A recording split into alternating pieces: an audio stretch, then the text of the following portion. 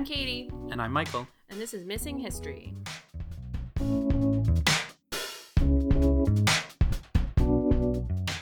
So, Michael. So, Katie. Can I tell you something? Yeah. So there's...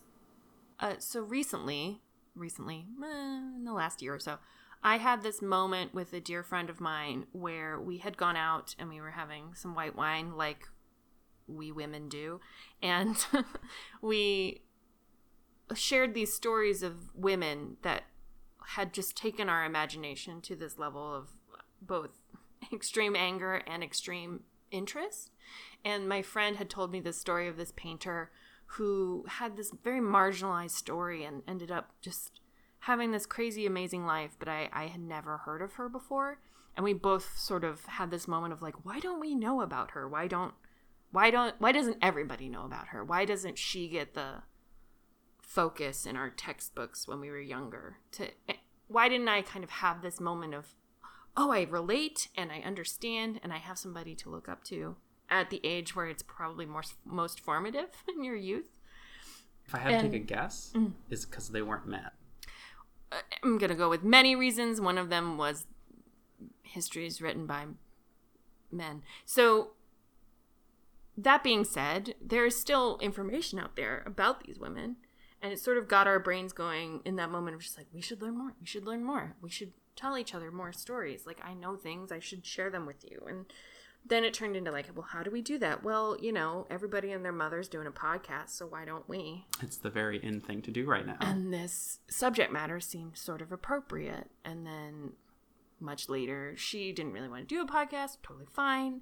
I was talking to you about it on a coincidentally same night where drinking was involved. Pretty sure it was white wine. Was it? It was for you. For me, it was hard seltzer, which if you haven't had will change your life. And you were like, I would do that with you. And I think having a buddy to do it with is probably more helpful than I realized. And that's kind of how we're here sitting across from each other right now.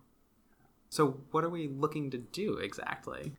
I think we're looking to bring stories of women or people who identify as female to the forefront of our minds and to advocate learning about them in a way that's more constructive. And to learn about them, not only to have more knowledge, but just to expand our worldview.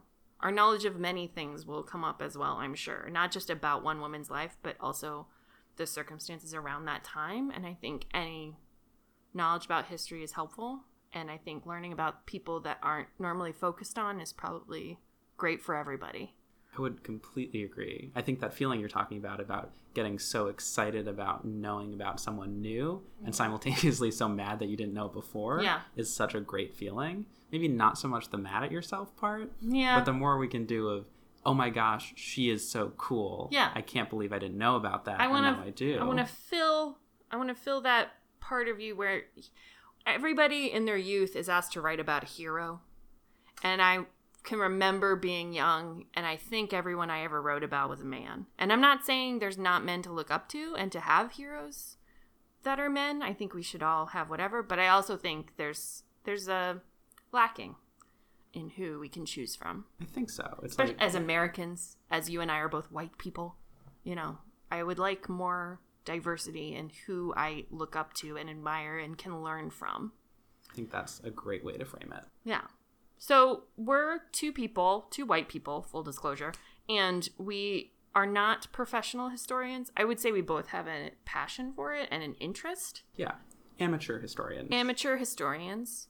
And the goal of this is to present these stories conversationally, with maybe a little flair, but I want to talk to my friend the way I talked to my friend about this painter way back. And to have that kind of feel to it. So if you're looking for like the hard facts and like solid timelines, I'm going to go with maybe not the goal right now. I think we're going to do our best, but now's a great time to say we're definitely not going to get it 100% right every time. Yes. We're going to try. We also work other jobs. We do. So this is a hobby, if you will. This is a passionate hobby. Yeah. Passion project. Yeah. So I guess the next question is like, here, can I ask it? I think you probably should ask it. Let me ask this. So, Michael, you're a dude. I am a dude. Or, for lack of a better, a man And maybe some people in 2018 would be like, why do I need to hear a man tell me about women? Or another ignorant question would be like, yeah, no, that's ignorant enough. Go ahead. Speak for your gender. Here, as the sole representative of my gender, I'm happy to speak for all men when I say that I think it's really, really important for men to know about women.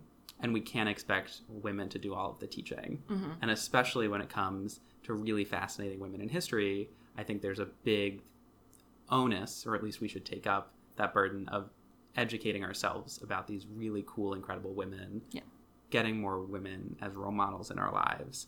Because we can't rely on women in our lives to tell us what we should know. They've already got enough to deal with. I'm happy to tell you things.